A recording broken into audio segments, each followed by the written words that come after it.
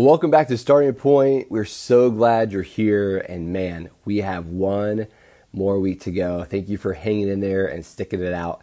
We hope it's been really beneficial and encouraging in your faith.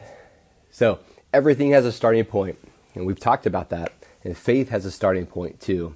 Now, since the big idea for this series is that faith has a starting point, it would make sense that we actually talk about, faith. And this week, we're going to touch on the thing that undergirds our faith. Faith is perhaps the most confused, misused, and abused concept in religion. To understand the role of faith or belief in a religious sense, we need to step back and look at it as in a general sense. There are 4 observations. The first observation, faith in general, the ability to believe is the most powerful force at humankind's disposal. And this cannot be overstated. Everything that has been done, for good or bad, has been done because somebody believed it could or should be done. Every problem that has been solved was solved because someone believed it could or should be solved. We've seen medical, scientific, technological, financial, relationship. We've seen so many things happen over our lifetime. We would also say that ideologies drive world events. Did you know that beliefs began this nation of America in the 1700s and also split the nation in the 1900s? Every revolution is fueled by a belief. Adolf Hitler started and fueled a world war with speeches of what he believed should be true of Germany. Every major headline dealing with international conflict can be traced to a conflict in beliefs. Think about terrorism. See, when we believe something is possible, we look for a way to find a way. Belief empowers us to try again, anticipate, hope, imagine, create, and improve. The second observation, we constantly look for evidence to support what we believe to be true. Guys, this is especially true for Republicans, Democrats, Libertarians, and Independents, right? It's true that we filter out what doesn't fit. See, belief, number 3, is easy to maintain within a community of shared belief. Number 4, the ability to believe is one of God's greatest gifts to us. So, what we want to do now is we want to look at faith in the context of religion. Religious belief is simply belief applied to things of religious nature. Religious belief hinges on, quote, believe that, fill in the blank, end quote. Maybe you believe that God answers prayers. He rewards the faithful. He punishes the bad. Ancient Jews believed that Abraham left his family, went to a new place because he believed God. The prophet Muhammad believed that the angel Gabriel spoke to him after his wife convinced him it was the angel Gabriel. Now, quick tidbit, did you know that he believed that it was demons telling him this? And then his wife convinced him that it was the angel Gabriel? Now, before long, a lot of other people believed that he was a prophet. Sikhs, Buddhists, and Hindus all have some believe that's. Atheists and agnostics, they have a believe that. Christians believe that Jesus is God's Son, who was dead and came back from the dead, and we receive that from the Bible.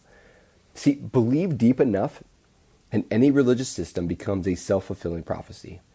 Some believe that Christianity, like every religion, could be a giant Jedi mind trick, like a group think. Others believe that believing is seeing. So pick up religion, any religion, and you'll be happier with one than without one. So if believe all that, why am I here? Why am I a follower of Jesus? Why did Christianity survive the first century? Consider the following statement. When Jesus died, those closest to him believed he was dead and would stay that way. They believed that he was a powerful speaker whose powerful speaking got him crucified. They believed that he was not the Messiah. They believed that he was not the Son of God. They believed that their lives were in jeopardy. And after all of that teaching, all those miracles, all those amazing stories, Jesus' closest followers lost faith in the end. In fact, many of them ran away. Peter denied even knowing him, and that's what they tell us about themselves. Jesus' closest friends lost faith in the end.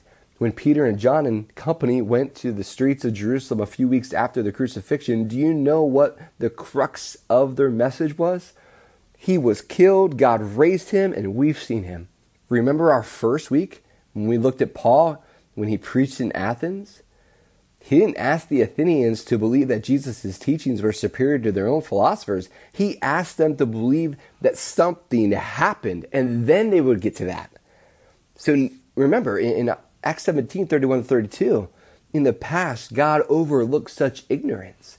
But now he commands all people everywhere to repent.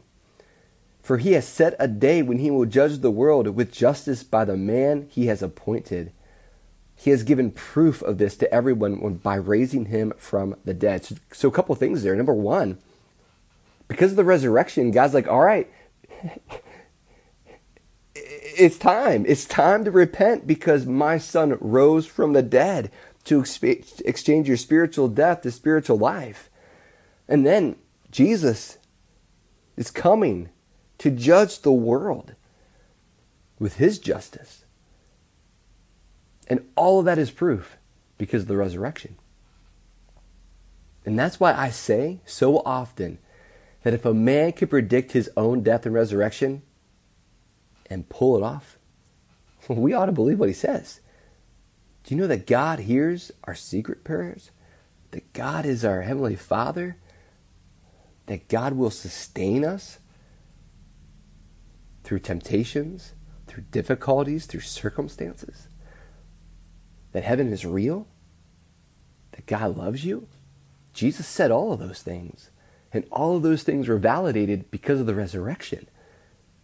Look, we believe that when you place your faith in Jesus' death, a single act of faith leads to forgiveness of sins. That is why we said from the very beginning that the starting point for the Christian faith is to answer the question, who is Jesus? A single event changed how those closest to him answered that question. It was the resurrection, and it changed everything.